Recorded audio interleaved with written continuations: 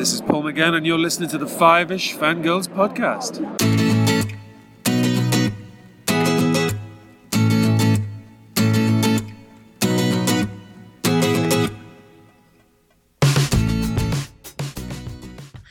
The tensions this week continue all the way to episode 404 of the Five-ish Fangirls podcast. We'd already made a decision that after a night at the opera and a day at the races, we wanted to go back to basics for news of the world. But it was very timely because the world was looking at punk and things being very stripped down. So in a sense, we were conscious, but it was part of our evolution anyway. Welcome everyone to this week's episode of the Five-ish Fangirls podcast. So glad you joined us. Let's start off. Oh my goodness, my mouth is so dry. I'm getting there. Let's start off like we do every week with the virtual table and see who's joined us this week. I need more water. This is Brittany in Belvedere. This is Chrissy in Salt Lake City. This is Holly from Wisconsin. And this is Rachel in the Midwest that sucks. The big bucket of nasty gray yuck. Mm-hmm. Yeah. It's winter time and we are definitely feeling it. Yes. Mm-hmm. Yeah, it's like I can't drink enough water because it's so cold and we have the heat on. And poor Chauncey, he runs warm, so he does not need the heat up nearly as high as I do. But with I tend to run cold anyway, and then with my thyroid issues, that makes me run even colder. So I'm like, so he's got the heat turned up, which is great because it keeps me from turning into a popsicle, but it also makes it very dry in here, and it's like bleh. And then there's me. It's just cold or dry and cold over here, and I have Chauncey's problem. I run hot, so I have the fan on and freezing everybody else out. Sorry. So And I kind of both ends of the extreme. Sometimes too hot, sometimes cold. Anyway, wherever you are in your neck of the woods, unless you're in the southern hemisphere and it's summertime, in which case, screw you. Yeah. Well, we for those in the southern hemisphere, just it may be summer going into fall for you eventually, but just winter's coming. Winter will be leaving us here eventually, so and then it'll be coming for you.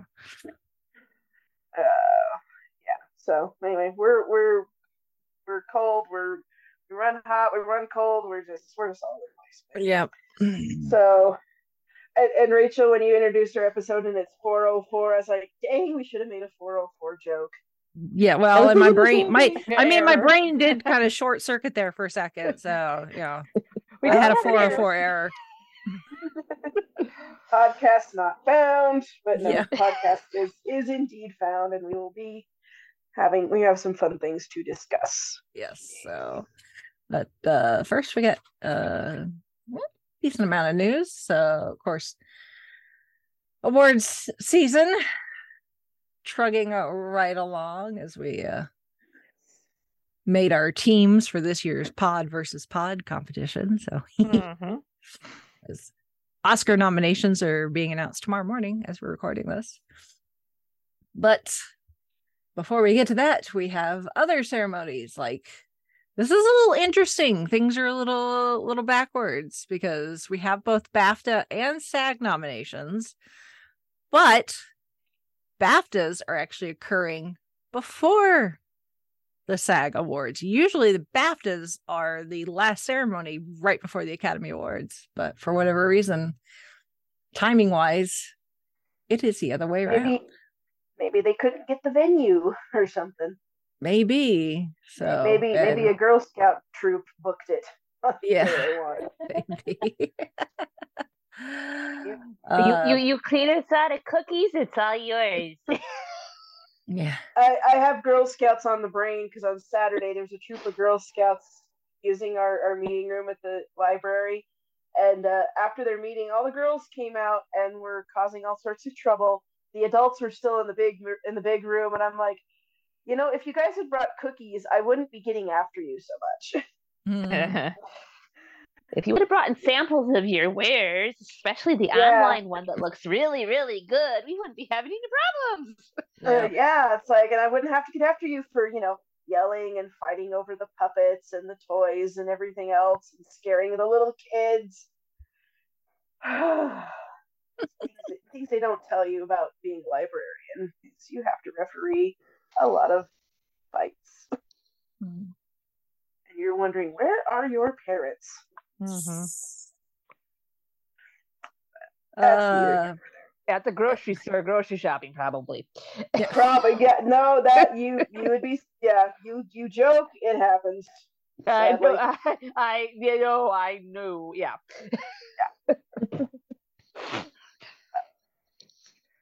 Oh my. How long till spring? Anyway, Right? I need Like, to- go I need to get outside and outside. play. yeah. I guess, weird connection, but I guess, while we're stuck inside, we have all these, big award nominated movies we need to watch. So, and it probably should not surprise anyone that when it comes to the BAFTAs, because it is the British equivalent of the Academy Awards, that the front runner with the most nominations is the remake of All Quiet on the Western Front. So, Yes. which is in German, but still, it's a they're very decidedly European film. So, between the last few years, there has been an uptick in non-English speaking films kind of getting some attention, whether it's All Quiet on the Western Front, RRR, or Parasite, or even just Squid Game was a big deal last year, and it's kind of like, a lot of these, and part of it could be streaming, is because Netflix brings in a lot of K-drama and Chinese drama and stuff like that. But it's just it is fascinating to me. Because I've watched anime for years and years and years, so that's always been on my radar. But it's like, they're if these international things are not just for best international film, but actually in the mix for the more main awards, I guess I'm saying. So it'll be fascinating to see it. I have heard good things about All Quiet on the Western Front. I have not seen it, really, haven't really looked into it, but like all these, like I'll hear about it on my the sports YouTubers that I follow of all places. They'll be talking about it, and comics YouTubers and gaming YouTubers, and definitely the history ones that I follow. I'm just like, wow, this movie is kind of a big deal. So I'll have to. If you want, you can always go all the way back to the early days of Gold Standard, where we discuss the original version that won Best Picture. Yes. So. Yes. That version I have seen, and it's brutal for the time period that it was made. Yeah. So, up until I don't know, I was an adult before I knew what World War I was all about. When you're growing up, you hear about World War II and Hitler and Nazis and the Holocaust, Pearl Harbor, and the Japanese and the Pacific Theater. You hear all about that, or at least I did.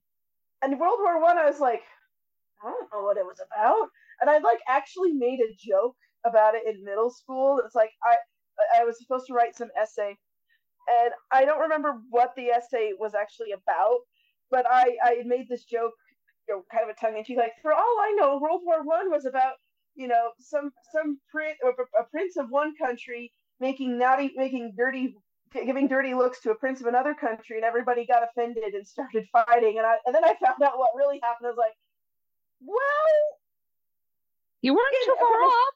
Yeah. From a certain point of view, I wasn't too far off.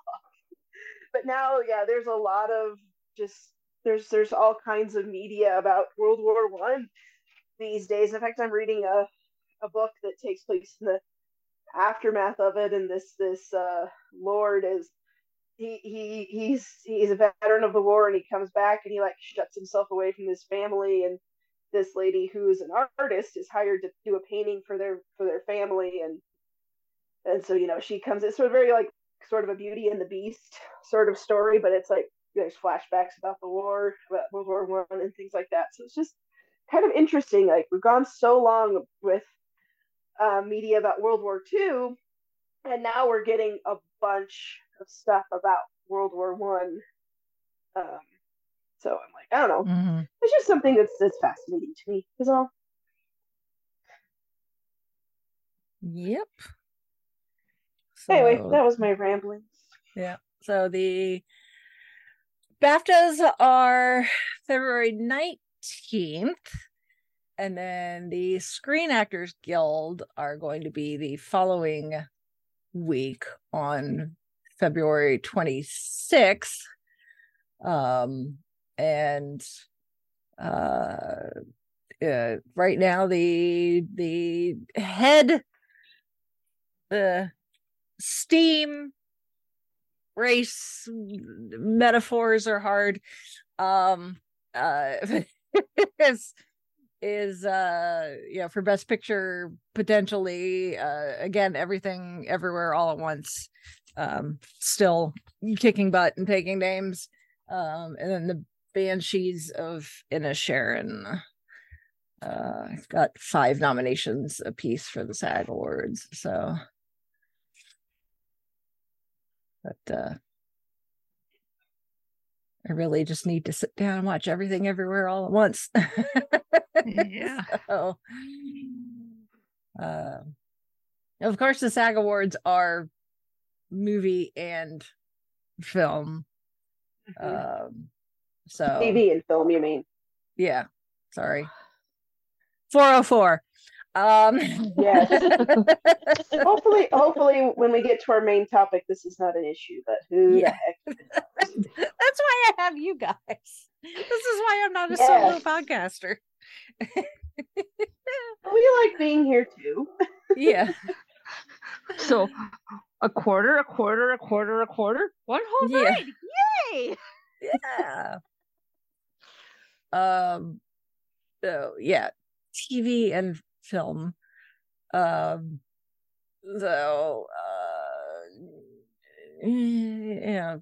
usual suspects as far as like what films. TV shows are really popular at the moment, although we do have a nomination for both Steve Martin and Martin Short for Only Murders in the Building, although once again Selena Gomez totally left out. But Only Murders got Outstanding Performance by an Ensemble in a Comedy Series nomination, so that's good. Elizabeth Debicki for The Crown. She's playing Diana in the most current season of The Crown. So I really love seeing Angela Bassett keep getting these supporting nominations for Black Panther Wakanda Forever. I love it. The fact that she keeps winning them too, I'm like, oh, it's like, how amazing would it be for a Marvel movie to finally get an acting award? Oh, so nice. So we can hope. Come on, Angela, you can do it. Mm-hmm. So, but yeah, those will be the last awards before the Oscars, which are on March 12th. So and then we got some trailers, including a new trailer for the Dungeons and Dragons movie, Honor Among Thieves, which is way more exciting to see now that I have some experience playing D&D under my belt, because then it's like even the stuff I've not necessarily encountered yet, I just know more about like the D&D universe. Mm-hmm. It does. It you does see help to you have see that stuff in background. the you see stuff as in the trailer in these clips. I'm like, ooh, owl bear, ooh, gelatinous cube, ooh, a mimic. Yes. Like I know what that is. Yes. So my current group that I'm playing a campaign with, since we are somewhat local to each other, we're at least all in Indiana. Uh, uh, uh, we're all hoping we'll be able to take a group trip to the movie theater and go see it together when it is Nice. released. So should be a good time. Mm-hmm. See how it all pans out. Yeah. Yeah. And then we got a new trailer for The Mandalorian season 3. Yay. That's a So Grogu. Yeah, Grogu and Right. his little what is that called? His little cockpit that isn't really a cockpit, but it's cute Yeah. to see him up there. Like, Yeah. His own little personal bubble. His yes, spot. It's fun. His seat. This is his seat. Yes. See, It's his co-pilot spot. See. Yes. The little trouble bopper. Yeah. Yes. So there was a few shots where he couldn't help and just go sit on Din's lap. Yeah. That didn't last long. Yep. So it's Grogu. He's adorable. I'm excited. Although I have to say, because I haven't been able to watch it, but I've seen a lot of reviews for The Last of Us, and Mm-hmm.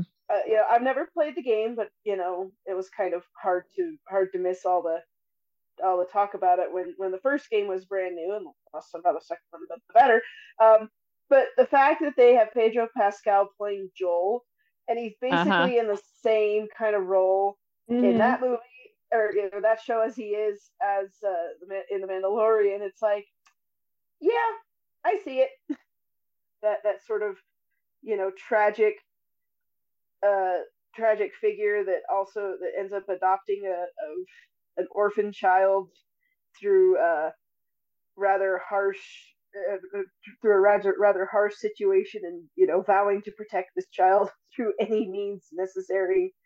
And it's actually kind of for a zombie apocalypse story, it's actually kind of heartwarming in a lot of ways. That's why yeah. Although I've heard the first episode's good. The second episode is not as good, but still okay. But yeah, that's all I've heard so far. I'm trying to decide. It's like, is this a show I could stand to watch or not? But we will see.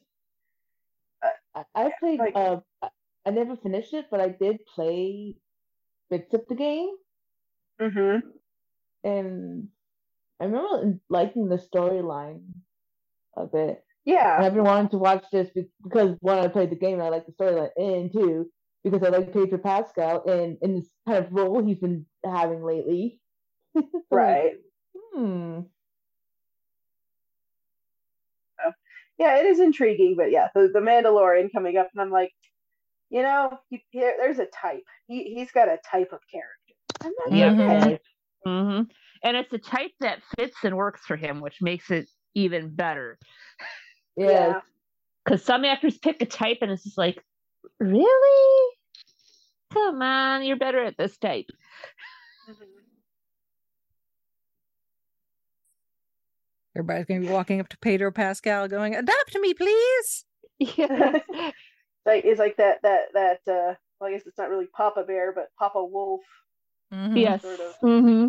archetype, which is kind of a fun one that, I don't know, like stories really don't play around with that one quite as much in these days, but then you have these two properties that are like, oh, we're going to do that. And I'm like, okay, do it well, and we'll be there for it. Mm-hmm. Anyway, so yeah, Mandalorian, And it looks like they're taking back Mandalore. See how that goes for 'em. Should be good. I'm excited. Less than 2 months. Yeah. And then moving over to convention info. Crazy to think, but Gen Con badges are going to be going on sale January 29th. So at noon Eastern. So once again, they are going to be doing in person and also an online version. So obviously if you want to be here in person, you gotta pay the price. But the online version is still free. So if you can't be here in person or you just don't want to, you can register for a free Gen Con online badge, but that does not begin until May 7th. So,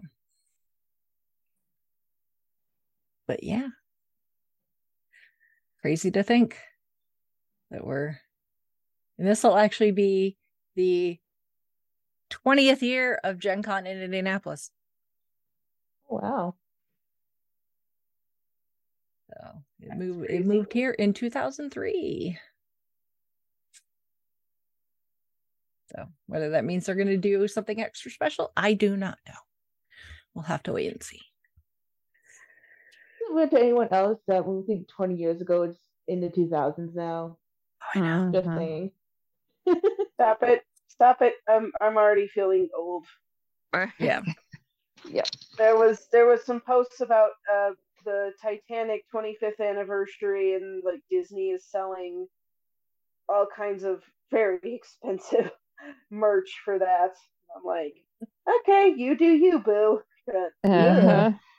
I don't really think I need Jack's sketchbook for what was that? Like $200? That was dang.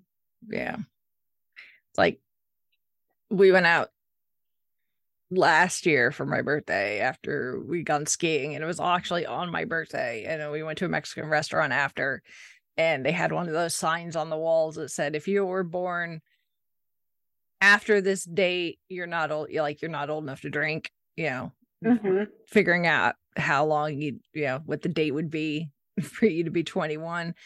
And it was my birthday, but the year I graduated high school.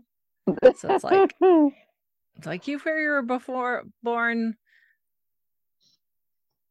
after this date, you're not old enough to drink yet. And you're like, that's the year I graduated high school. Yeah, so it's like if they were children being born as I was getting my diploma now, or are now old enough to drink. Yeah. That's crazy. Yep. Pretty much pretty much is if your birthday, if the year starts with 19, you don't have to do the math now. They know you're going to be old enough. You're at least 21. So yeah. No, there was a story going around that just online, and someone had said like they were buying either alcohol or cigarettes. I can't remember what it was. They're getting ID'd for it, and the gal at the cashier was like, "Oh, I see the 19. I know you're old enough." And they're like, yeah, I saw that. Yeah. So apparently super old. So yeah, anyway, the thing is, I thought Gen Con had been here longer than that, but apparently not. So where was it before? Do you know? It was in Wisconsin. Oh, okay. I didn't. Well, I always just thought it was in Indiana, but it's like no, that's where it started. That's where it originally started. Was Lake Geneva, Wisconsin. Yep. Hence the Gen in Gen Con. So Okay. Yep. Yep. Oh. Well, that was one thing I just didn't really follow up until. Yep. And for those wondering, it's about 2.5, 3 hours from where I live. So Lake Geneva, that is. Yep. You were so close. Yep. So there is that. And then speaking of the Academy Awards and Gold Standard in the feeds, we've got our latest Academy Award winner for Best Picture with Braveheart. I was still about to do a quote, but I decided not to. Yeah. It may take our lives, but I can't remember the rest. They'll never take our freedom. Yeah. Because we all do terrible Scottish accents. All I can see is Dean Winchester trying to paraphrase that in the face paint. We take our lives, but they'll never take my pie. Yeah. How I feel about it. So yeah, that's in the feeds. And then for Patreon supporters, this month's Patreon exclusive is now available. And where we discuss a actually fairly new movie. But it was nominated for Best Picture, and it is The Father. Which is in 2020, so not that long ago. No, indeed.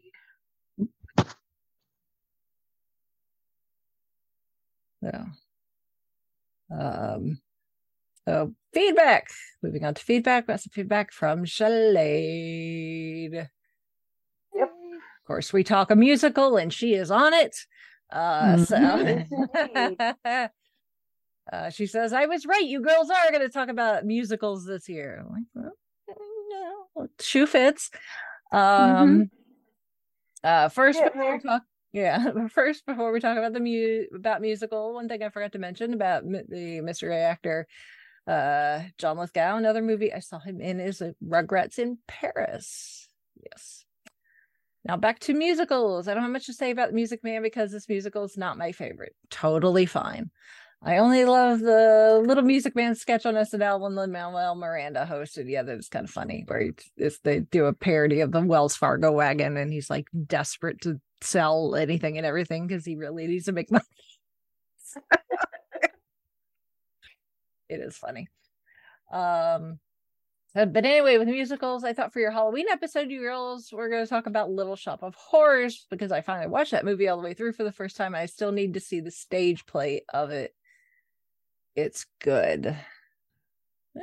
We could potentially do Little Shop of Horrors at some point. It would make a good Halloween episode. So yes, every Halloween that comes around, I was like, oh, we should review that one, and then I forget, and then we're like, we've already scheduled something.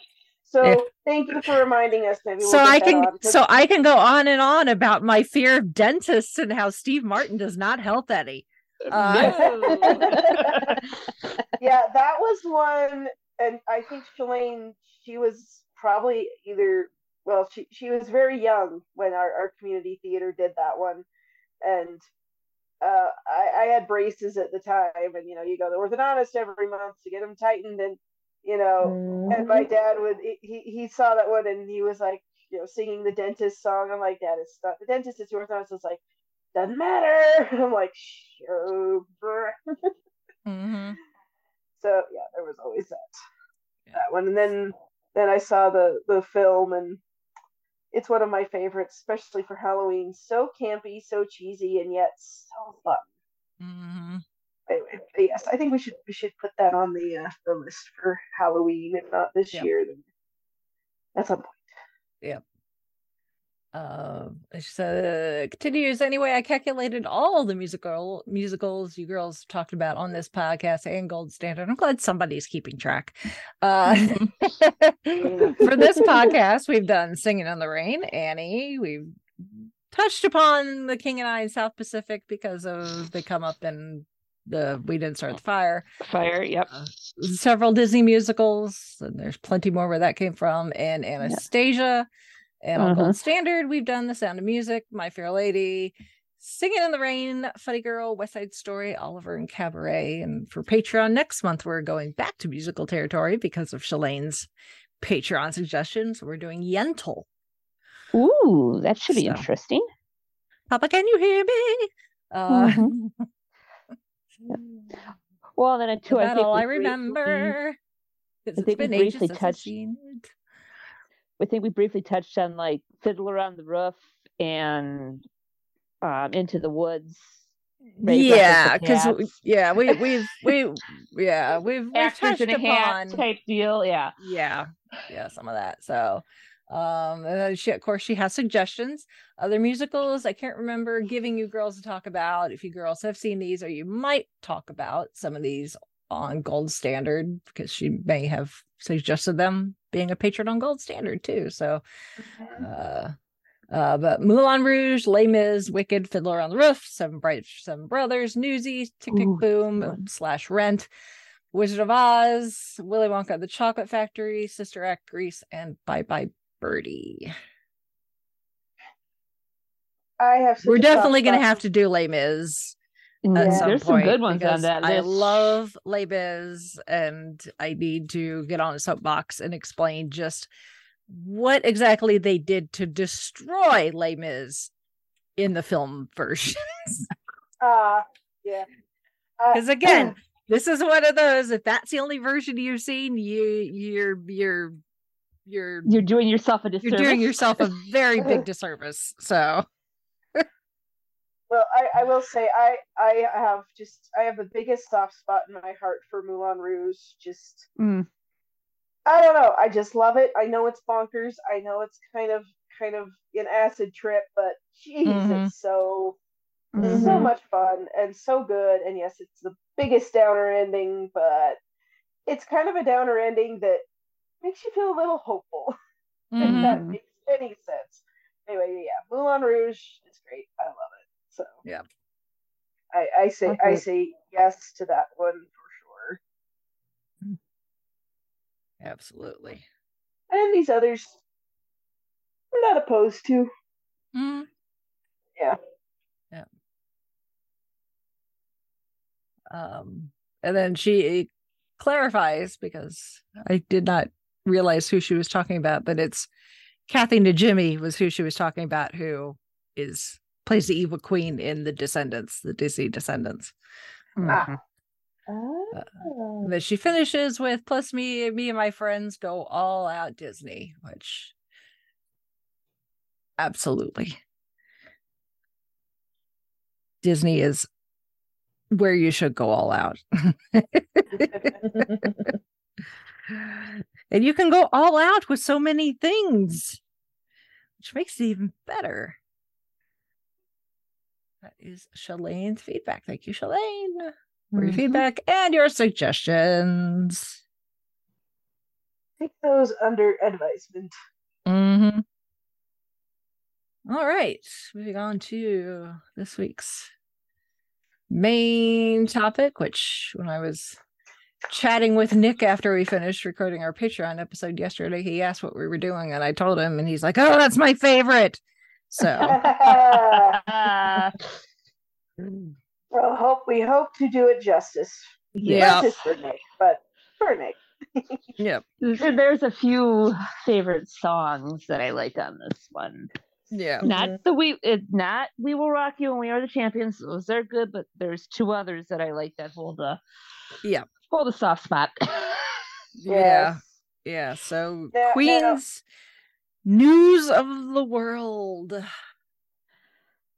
With the intro of the scary we robot. we were gonna do late last year, closer to the actual anniversary of the album, but then like the Queen of England died and threw our schedule for the rest of the year off. So. How dare she? The Queen knew we were going to be talking about another queen, and I guess she got jealous or something. I don't know. Yeah. Also, like October, November, December, I feel like our family at least was like sick every other week. Yeah. So that we were, but and then we got into cold and flu season, and then it was the holidays, and people were having to travel, and so it was a whole thing. So we didn't get to it on time, but we're making up for lost time. So yeah, we're January's kind of a slow month anyway. So here we'll get to it now.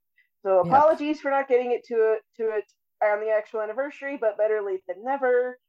And Yes. yes, this one is a full-on classic. I think when I was growing up, my dad always had a cassette of this and Night at the Opera. Of course, let's see. So so he played sports in high school, and the football team and the basketball team, they both went to championships. And their unofficial official anthem was, of course, "We Are the Champions, We Will Rock Mm-hmm. You."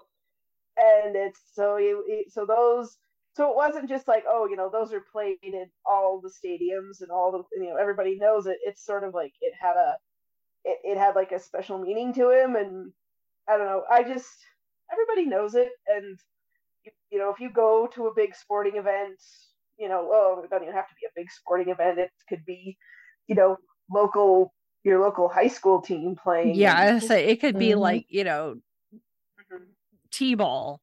Mhm. Yeah. And odds are you You might just- hear it. So I mean, when I played Little League softball, we would, stomp, stomp, clap Yep. in the dugout. yeah. all So, Not even Okay, knowing so- what it was until years later, but we all knew the stomp, stomp, clap growing up. yeah, Mhm. exactly. And Well, and and I heard it on the radio all the time too, so it's like, oh, I knew what it was. I Yeah. just- but okay, so how many when you were a child and either didn't know the actual words or didn't care, because as children we can be extremely juvenile. So how many of you, when you did the we will rock you part, instead of just doing the stomp stomp clap, you put the lyrics on top of that, so it's like we will rock you, stomp Mhm. you, knock you down and drop you, flush you down the toilet, Oh, hope you yeah. enjoy it. Okay, not that last part. It was like stomp Just you, me pick then? you up and drop you. Well, I did. No, I did. It was stomp you, pick you up, and drop you. That was the one I did. Yeah. But not I never heard that other line. Yeah, must just be where I grew up then. It's possible, but yeah, as kids are wont to do, they're like add lyrics to songs that they Yeah, already know. especially if they're Mhm. extremely juvenile. Well, yes, and we all were there at one point, and if you are trying to claim you weren't, you're a liar. Yeah. Mhm. 10 points from Slytherin. Yeah. Or 10 points from whatever house you are part of. Yeah. Yes, that's it. So, News of the World was Queen's 6th studio album. This was released late October 1977. And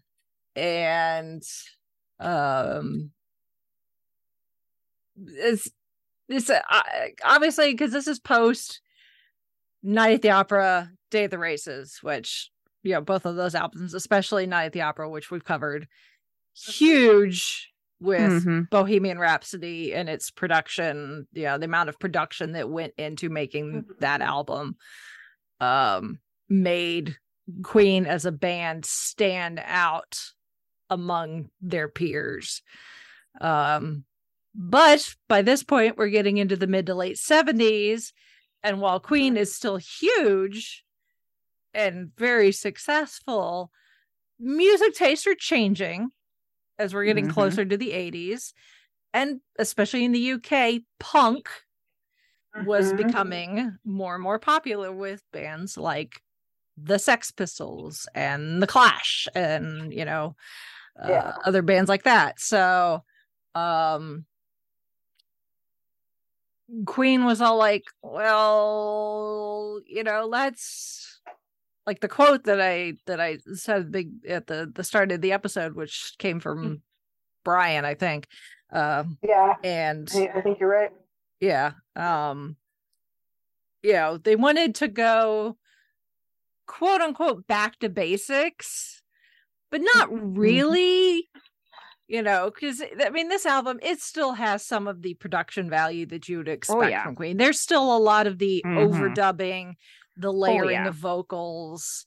Obviously the musical styles. We've got a little bit of everything. We've got some kind of Mhm. Latin. We've got blues. Mhm. Well, this one more than any of them, I think, because if you look at all the whole Queen discography, and like from Queen to, all the way to Made in Heaven even. And just how many different styles Queen did in the course of their run. And I mean, through the 70s, there's, the rock, and then they're experimenting with punk and, synth pop and just all kinds of different things. And I feel like this one, more than any of them, has that. We're definitely transitioning from the 70s, getting into the 80s.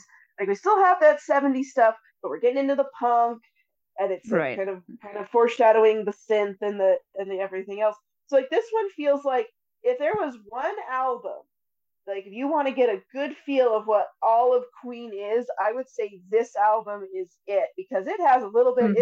It's got a little bit of everything that they ever that they did. So like, if you only have one time for one Queen album, and you want to get down to the essence of what their music was from top to bottom, beginning to end, I put that in quotes because they really haven't ended, but that main with the four of them, this is the one I would say listen to News of the World, because this is the world. Or even you could kind of make an argument for jazz a little bit too. Yeah, although with some stuff, jazz I think doesn't you're right. have More News of the World. Yeah, jazz doesn't have as many memorable ones, but I think this is, and I'm not going to say it's the best one, right? To me, that one is Innuendo and Miracle, but but this one is like, this is the essence of Queen in my view. Now, maybe someone else has a different opinion, and that's fine. But I'm just saying, like, if you have you only have time to listen to one Queen album, you want to know, like, what was their band like, because you cannot. We kind of put them in rock because everybody goes in rock, but they just did so many different things and so many different, and it was all like, what is popular. It wasn't. I mean, a lot of it was artistic, but also like, they wanted to get paid, and I think I've quoted this before, but there was a YouTube documentary I saw talking about Queen, and it basically said, if polka would have gotten them paid in the 80s, they would have done a polka album. And Freddie would have raced into the Lederhosen. Yes, he would have, and it would have been amazing polka. Yes. Yeah. Weird Al would not have been the only great polka. There's a story about when they were recording this album, and at one point the studio they were using was in the same building that the Sex Pistols were recording an album, and they knew of each other but had never met, but Sid Vicious really wanted to meet Freddie, especially because apparently Freddie had referred to him as Sid, like, fierce or something in an article, like in an interview. So he's making fun, poking fun, essentially, not necessarily in a malicious way, but probably I think more pointing out just the difference in their types of music. So Sid Vicious came over at one point and was like, hey, what do you introduce himself. He's like, what are you working on, darling, and whatever. And he said to Freddie, he's like, oh, you're trying to get make ballet popular to the more popular to the masses. And Freddie was just like, we're working on it, darling. Yeah. You want ballet music?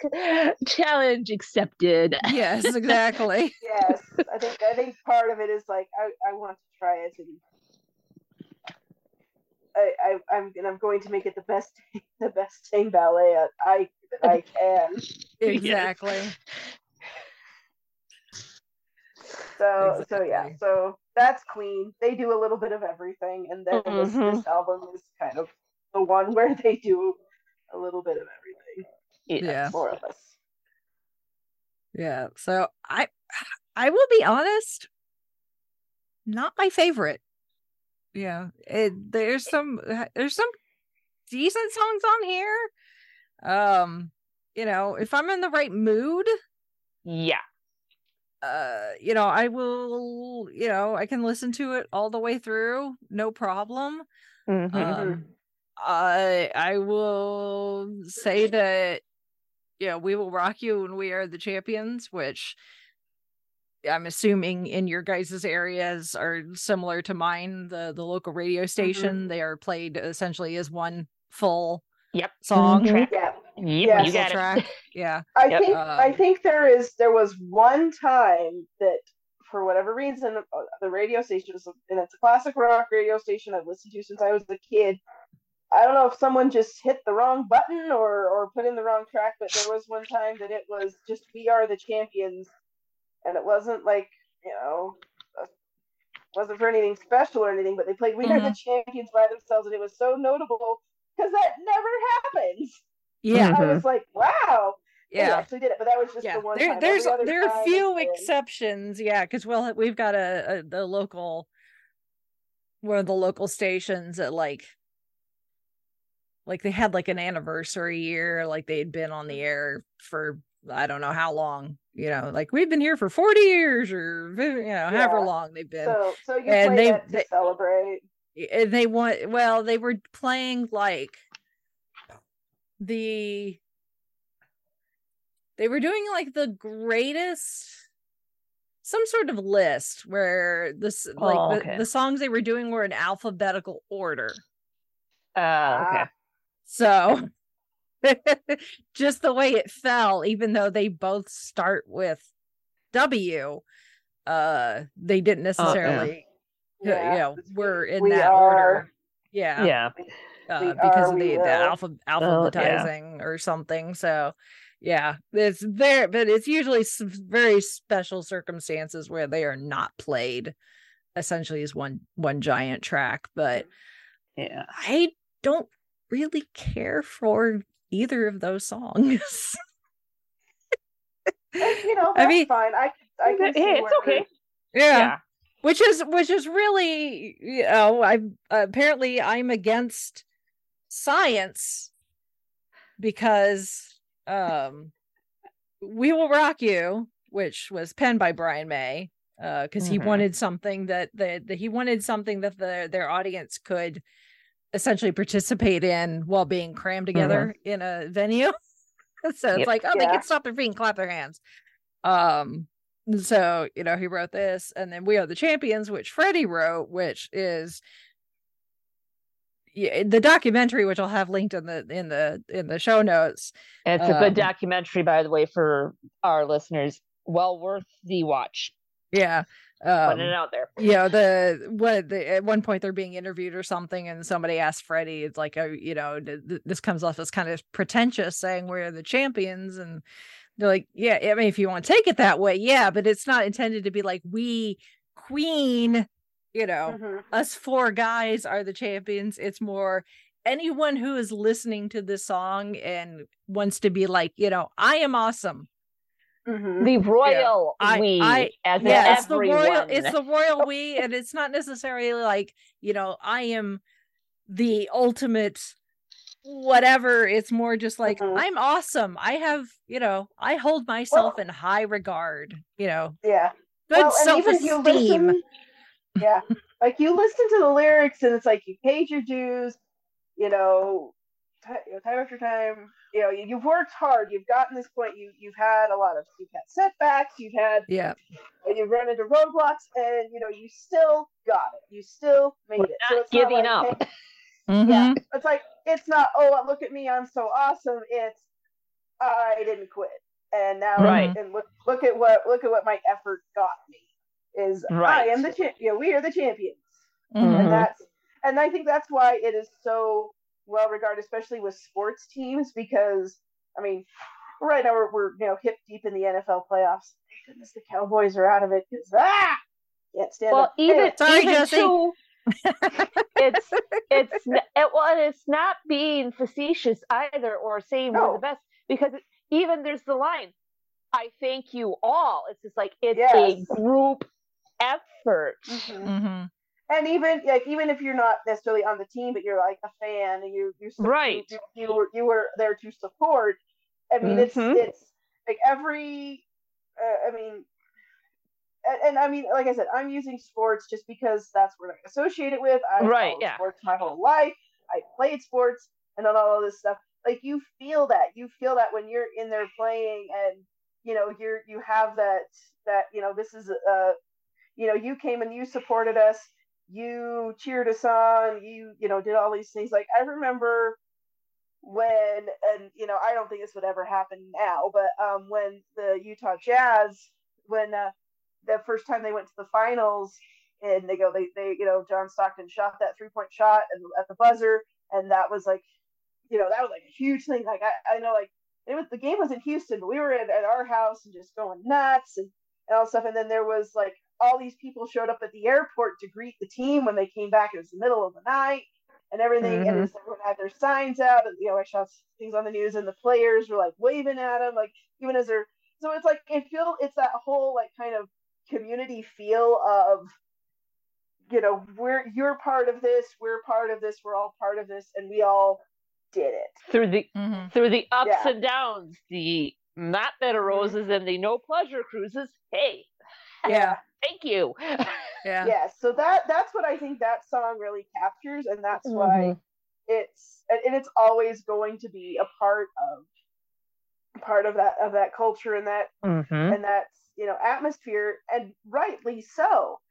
And it doesn't have to just be sports; it can be anything. But sports is like where it really gets to shine. Yeah. So if you're, and that doesn't, and you could be, you got through something really, really tough. It could be anything like that. So I don't know. It's one of those that just it's always resonated with me, just for various reasons. Not just because of sports, but sports is a big part. Right. But I know exactly where you're coming from, Christy. It's kind of hard to put into words, but I know where you're coming from. Yeah. Well, and you're not, and science says that you're not wrong, because obviously We Will Rock You, very, very popular. Rolling Stone ranked it number 330 of the 500 greatest songs of all time. And the RIAA, which is the record industry, ranked it 146 in their list of songs of the century. Wow. So yeah, We Will Rock You, very very, very popular. But We Are the Champions, according to a poll done by Sony Ericsson, which big label, did a poll in 2005, and We Are the Champions was voted the world's favorite song. Well, there you go. So, if you look at the rest of the list, you may wonder, but we'll not worry about the rest of the list. But beyond that, that's just a matter of taste. Everyone has different tastes, except for this one. That's everybody's favorite. But in 2011, some scientists at Goldsmiths University conducted a scientific research study into what makes a song memorable, and compiled a list of the 10 catchiest songs of all time.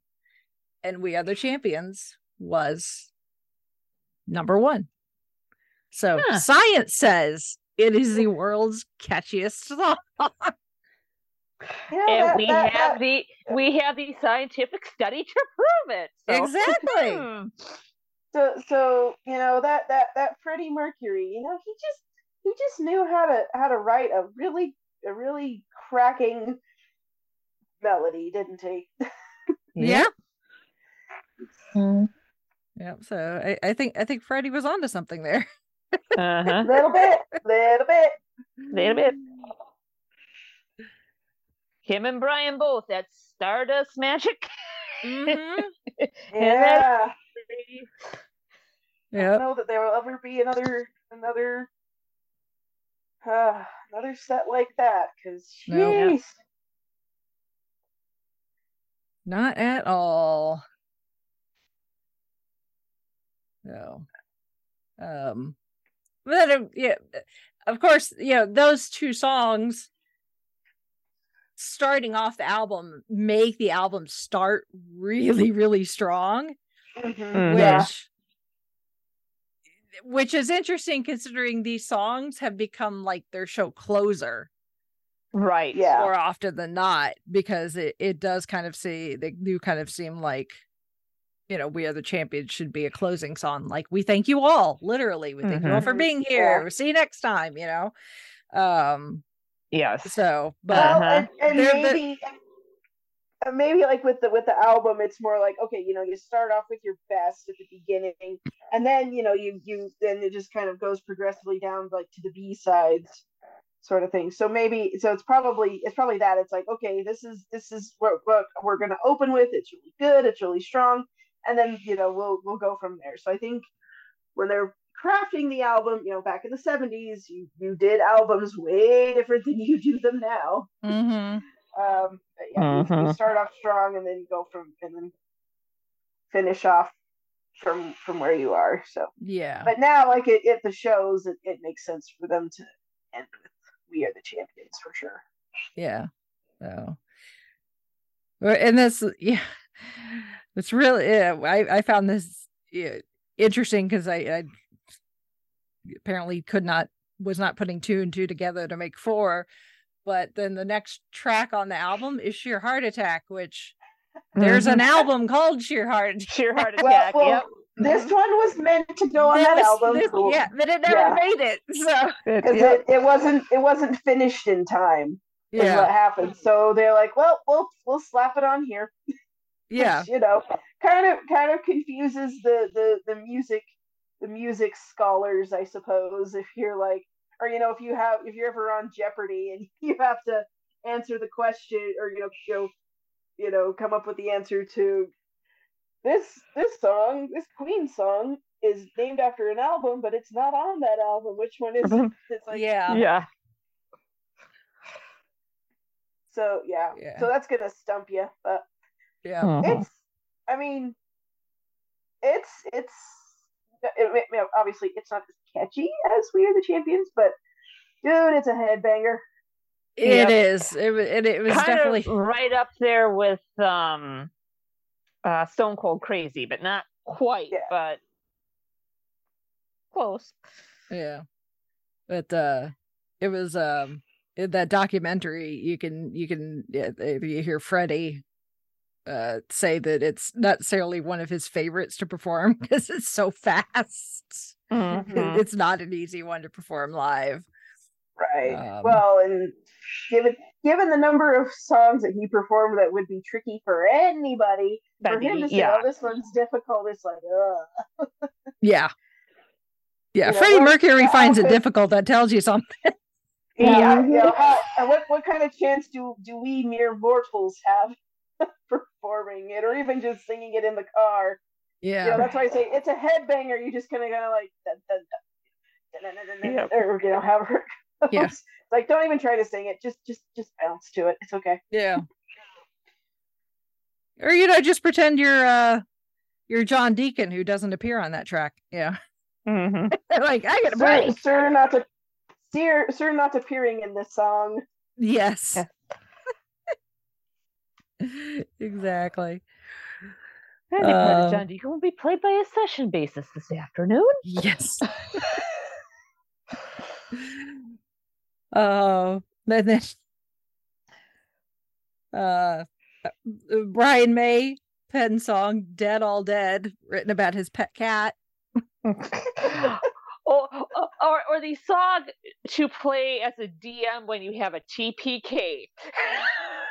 Yes, you have that in your playlist, and when your party makes a very stupid decision, it's like, hold on, I gotta cue this up. Or the rolls aren't with you and you need to put all your D20s in a dice jail holder. Yes, you're all dead to me.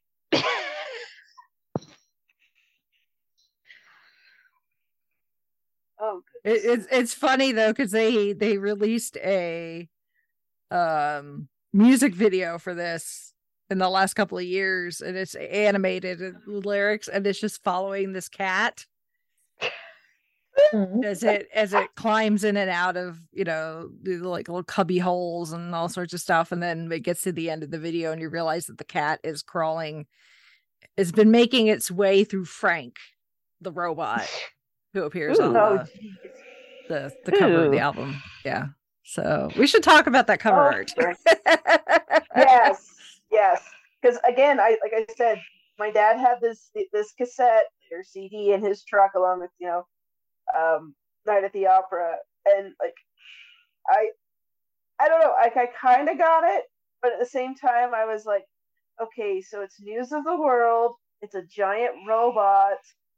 Well, yeah, I guess that would be big news if a giant robot showed up and started picking people up and hurting them. Right, yeah. But he looks so sweet. Yeah. Poor misunderstood robot. Yeah, it's a custom piece of art based off of a painting by artist Frank Kelly Freas, who is an American artist, and it appeared on the cover of Astounding Science Fiction, which was a science fiction magazine where you could read, like, you know, science fiction stories and stuff. Very, very common in the early days of science fiction in general, actually. Right. These type of pulp magazines. Yeah, this definitely has a pulp look to it. Yeah. And Roger Taylor, sorry. I can't speak. Yeah, no, sorry. Richard Taylor had a Weta, making Lord of the Rings. So I was kind of close. Sci-fi fantasy, you know, wrong Taylor. Roger Taylor had a copy. And in that version, it's a giant robot and it's just holding a single body of a dead man. And the caption on it reads, "Please fix it, Daddy." Like the robot's like, "Please, Daddy, fix my broken toy." So yes, because it's tied to a story, I guess, that appears in the magazine called "The Gulf Between." So the band really liked the art, so they contact Mr. Freas, who agreed to make an alternate version of it for their album cover. So instead of the single dead man, it has the 4 band members in it. So you've got Mercury and May in the robot's hand. Freddie's bleeding from his chest. And then Taylor and Deacon are falling to the ground. But you can only see Taylor if you go to the back cover. Right. And then the inner cover has the robot extending its hand out to snatch up, kind of the audience, which they actually use that image in like a little kind of animated type thing in 2017 for the 40th anniversary of the album, when Queen went on tour with Adam Lambert. The big, fancy screens that the artists use these days for concerts. They had a giant kind of on the screen. It's an animated Frank reaching out, bursting through the wall and reaching out, trying to grab the audience. The thing was, Freas didn't know who Queen was. He was a classical music person. Like, he didn't listen to like popular music. So he's like, I'll do it. But I also want to go, he's like, I'm going to go listen to their music to see if I even like it. So, because he's like, I might hate it. And then it may, leave a bad taste in his mouth. But it turns out he actually did kind of like him. I don't necessarily think he became like a huge fan or anything, but he liked him well enough that he didn't regret, doing the artwork for him. So, hey, good. Transcends genres, I suppose. Yeah. So, but that's how we have Frank. Yep. And Frank is he is. I hesitate to use this term because it gets thrown around so much. It doesn't really mean anything so much anymore. But it is very iconic. Mm-hmm.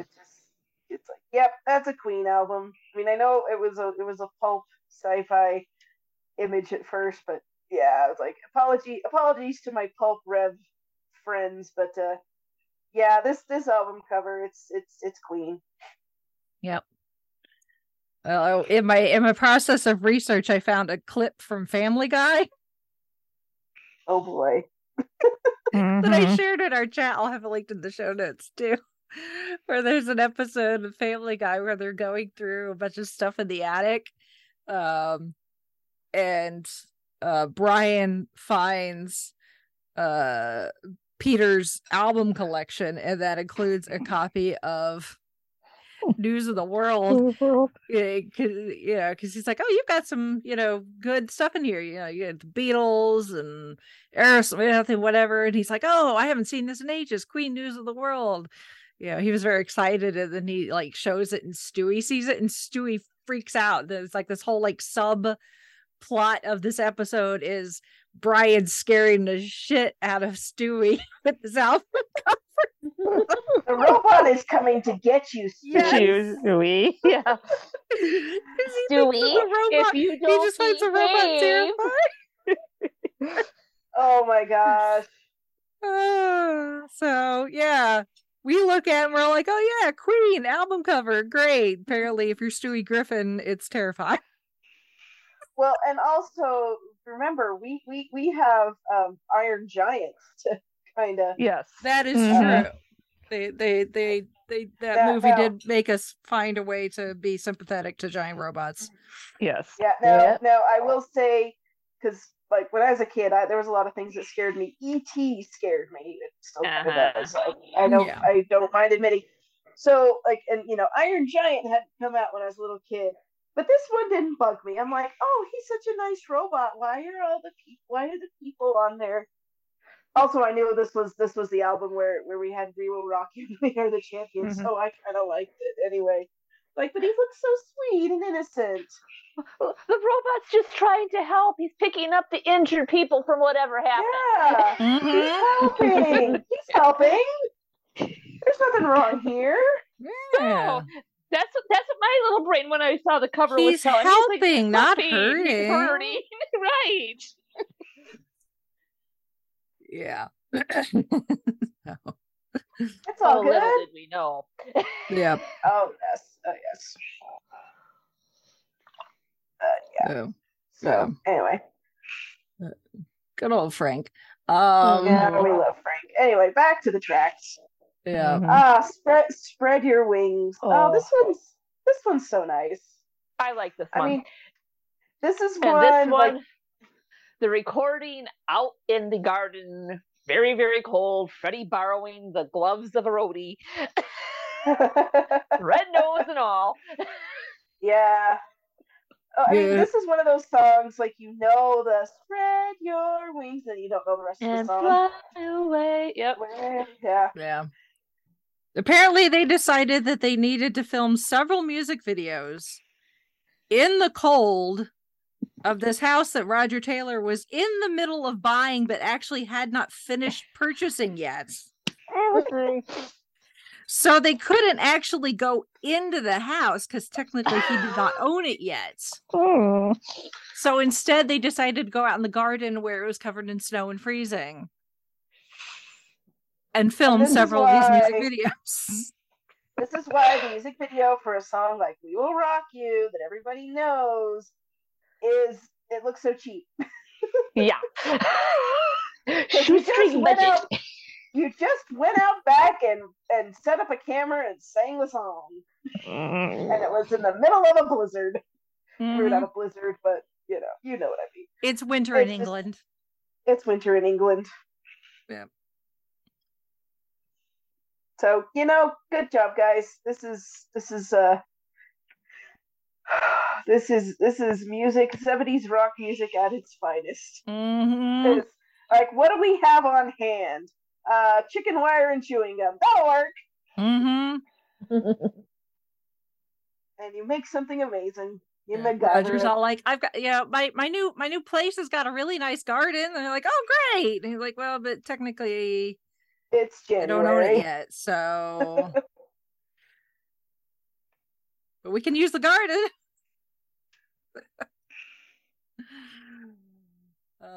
The Spread Your Wings, which is more of a story, compared to some of their other stuff. This tells the story of this guy, Sammy, who works at this bar and wants a better life for himself, and his boss is all like, dude, you suck. Like, you're never gonna make anything of yourself. Yeah. Speaking of paying your dues. Yeah. But if you ignore that bit, the chorus, it's like, oh yeah, this is really like uplifting, spread your wings. It's like, yeah. Fly away. Mm-hmm. And then the last one on the side one of the record, kids, fight from the inside, which yeah, not very memorable. It's fine. Not to me. Yeah, it's fine. It's middle of the road. Yeah. Now, was Roger singing lead on this one? It says written and sung by Taylor. So yes, Yep. so he's. Yep. It says it's the one of the few songs that the band ever did that was recorded almost entirely by one member. Mm-hmm. Yeah. Because usually, they all pitched in some way, but this one is all Roger. Yeah. Yeah. But apparently the riff, Slash from Guns N' Roses, really loves the riff in this song. Cool. Flipping over to side 2 with Get Down, Make Love, which of course is a Freddie Penn song. Mm-hmm. Oh, of course it is. Surprise. With a title like that, it sure wasn't John Deacon. It's a song about sex. Of course it is. Of course it is. I mean, and almost you kind of get the almost a little bit of Dragon Attack with the pianos a bit, but not quite. Just as kind of how just the rhythm and the beat, in my opinion. I mean, it's not note per note, but just kind of how it starts off with one beat and then all of a sudden it just goes da da da da da da da da da.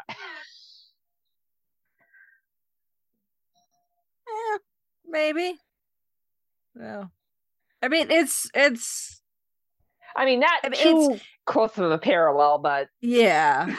I mean, it's okay. It's a very Freddie song. Right. Is what it is. So I mean, my mood, I'll listen to it, but sometimes my fingers like, okay, next track. Yeah, I mean, this is a case for like what Chrissy was saying. Like, if you want a good idea of like what Queen and like their personalities are like, this is Freddie Mercury. Pretty much. Yeah, this is a very Freddie song. Yeah. Overall, this isn't the best, but it is a good way to sample, just kind of get an idea of who Queen is. And yes, this is the Freddie song. We love Freddie. There were just some that were just like, okay, Freddie, we'll let you have that one. Yeah. Moving on. Just smile and nod, like, okay, yeah, we'll record it. Yeah, I mean, it's definitely one of the more produced songs on this album. For them trying to go back to quote unquote basics. It does have a kind of a psychedelic sound to it, although they aren't using a synthesizer. This is purely done with Brian's Red Special, his baby, and a frequency pedal.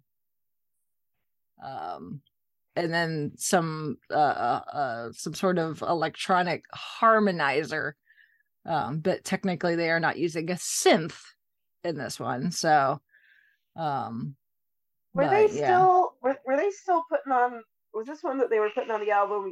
Everything is produced with no synthesizers on the album. Because I know for a while they were I didn't see anything that they specified that with this particular album, but it wouldn't surprise me. For a lot, because for a lot of their early albums, they were like, no, we're not using synthesizers. We're not doing that. That's not real music. That was a thing that they had to put. This was entirely produced without synthesizers. And then of course the 80s came around. And it's like, well, that's out the window. Yeah. But I don't know. I don't remember what the first one was that they did that. Yeah. So I would. It says beginning with the game, I think, is when they started using synthesizers. Okay. With Play the Game. Yeah, Play the Game. But before 79, they had never used synthesizers on their albums, from what I was able to quick search. Yeah. Okay. Yeah. That was. But I don't necessarily, but not necessarily do they designate that on every album. So, because I know that they did say that they made sure with to their first put that few, on. Yeah, with their first few. So I know we discussed that. So, I mean, if it tells you anything about this song, Nine Inch Nails covered it in the 90s. So.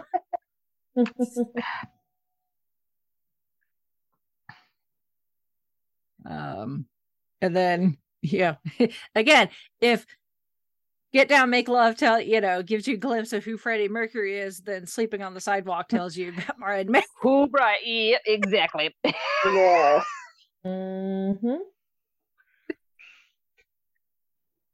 Yep. Oh, Brian, we love you. So a bit bluesy, again, telling a story about this trumpet player trying to make a living. According to Wikipedia, this is the only song in their discography that, other than the vocals, the music was recorded in one take. So, I mean, Brian also wrote Dreamer's Ball, and it's kind of almost got that same kind of. He's got a style. Yeah. Yes. Yeah. I mean, very much so. I like this song. I mean, me too. Yeah. Brian, again, Brian, you can just kind of be like, yeah, this is a Brian song. Yeah. It's not I'm in love with my car, but what are you gonna do? All is dead, all is dead. And again, is also a very Brian May song. So right. Yeah. One coin, two sides. Yeah. Exactly. Yep. And then you've got Who Needs You, which was written by John Deacon. Yep. And that's the Spanish DP. guitar. You can tell because he did only 7 days on the Jazz album, and that was kind of the same kind of a feel, vacation-y. Freddie plays cowbell. More cowbell. More cowbell. You beat me to it. From here on out, instead of Christopher Walken, right? Think of Freddie Mercury. Yes. Although I guess technically Freddie Mercury would be the Will Ferrell part because he's playing the cowbell. Yes. Yeah. But you get what I'm saying. Yes, absolutely. You could pretend Brian May is Christopher Walken and Freddie Mercury is Will Ferrell. And substitute the rest of the guys in Blue Oyster Cult with the rest of the guys for Queen. So Yep. And then I think this is probably one of my favorite songs off of this album. It's Late. Yes. Yep. The first time I actually heard this, it was in a high school English class. We had a work day. My English teacher turned on our local classic rocks radio station, and our DJ said, after the break, we have a song from Queen coming. And I'm thinking, okay, it's going to be, the We Are the Champion, We Will Rock You. another one bites the dust. It was this one. Wow. It's like, I had never heard it, and I'm just like, wow, I like it. I really like it. More, please. But where do I get this one? Exactly. Well, and I like how it's it's almost like each verse is its own little opera section, but not quite. Right. Because that's what Brian was trying to do, was to make this like a 3-act play. Right. And it's so good. This one I will go back and listen to. I mean, just that opening intro with the guitar riff is just like, yeah, I'm there. This one I would have loved. I know the Foo Fighters' Taylor Hawkins was a great big Queen fan. I would have loved to have seen heard the Foo Fighters cover this one on their tour. I think that would have been interesting to hear their take on it. I mean, just for the rocker that it is. So yeah.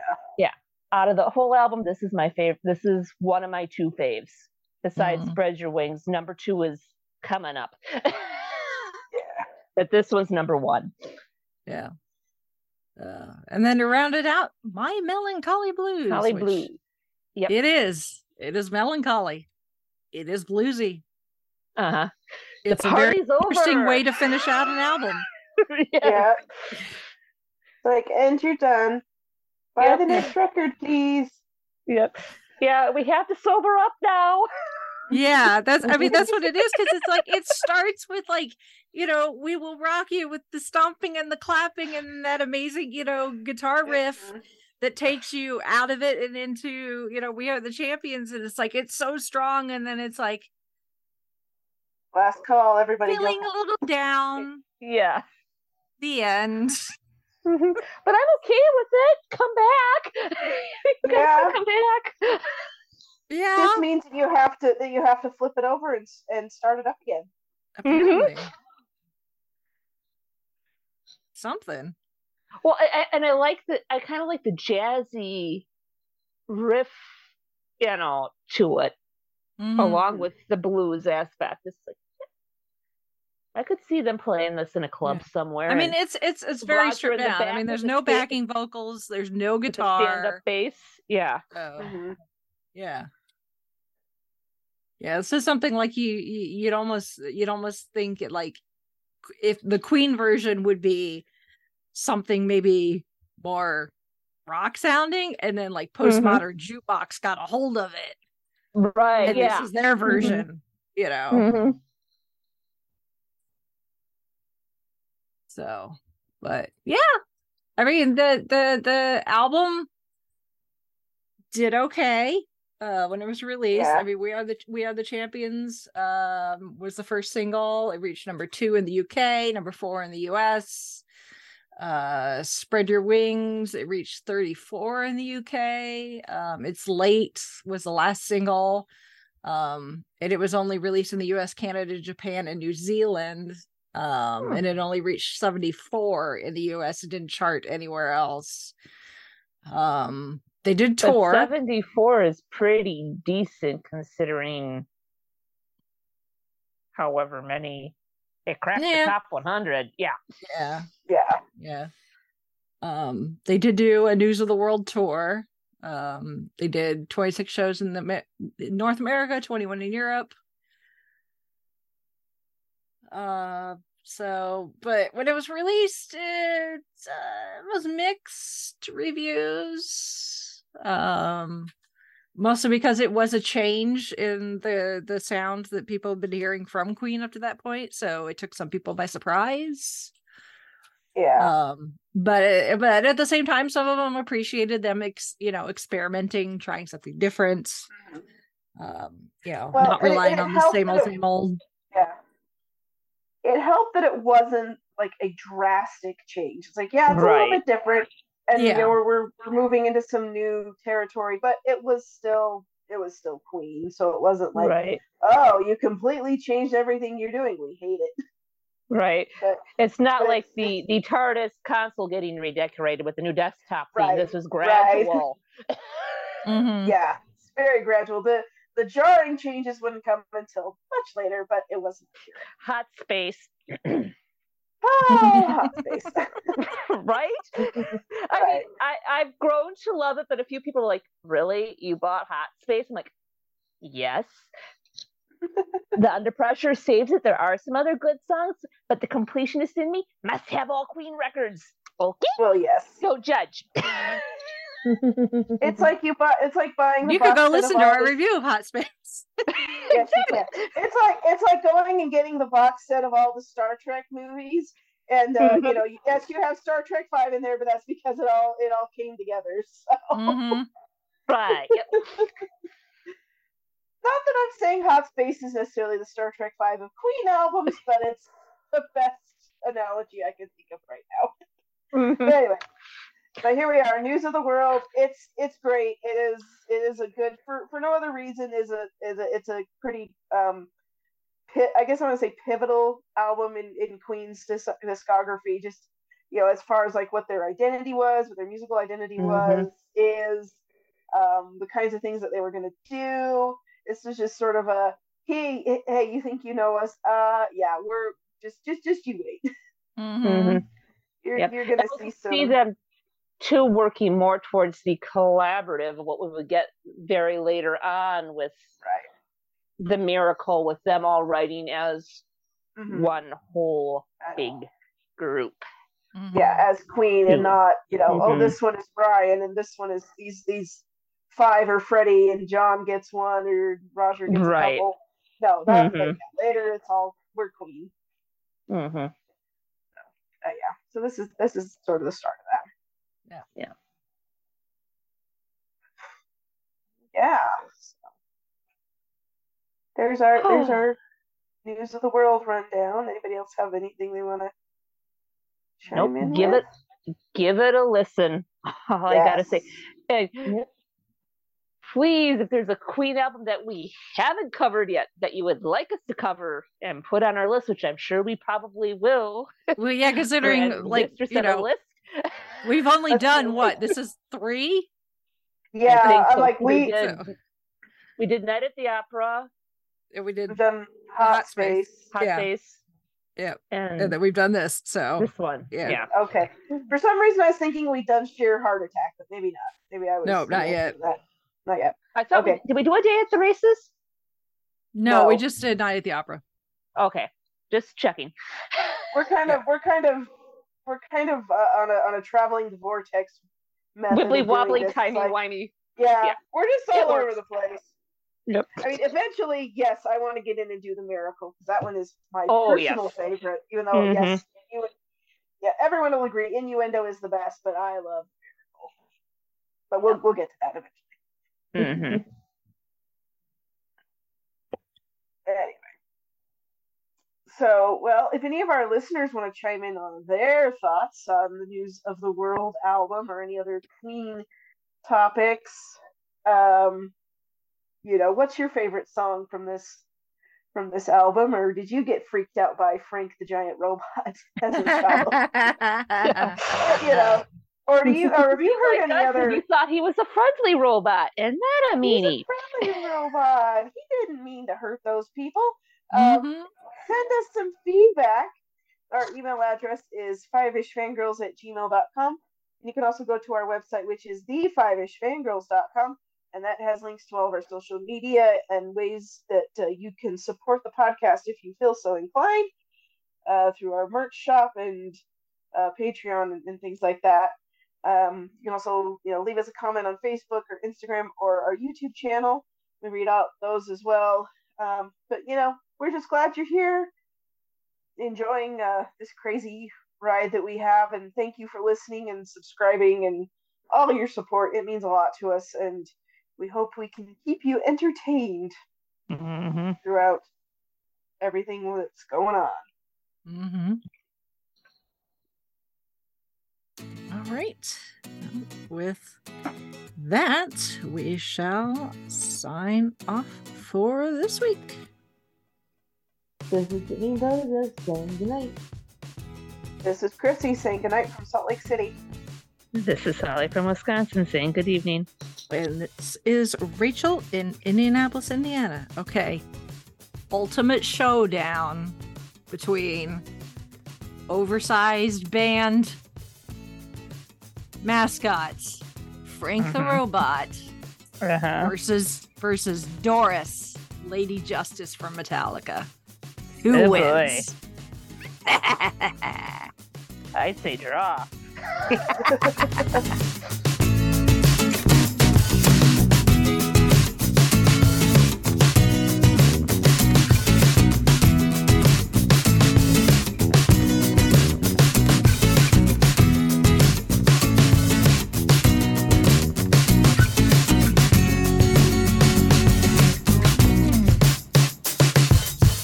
Thank you for listening to the Five-ish Fangirls.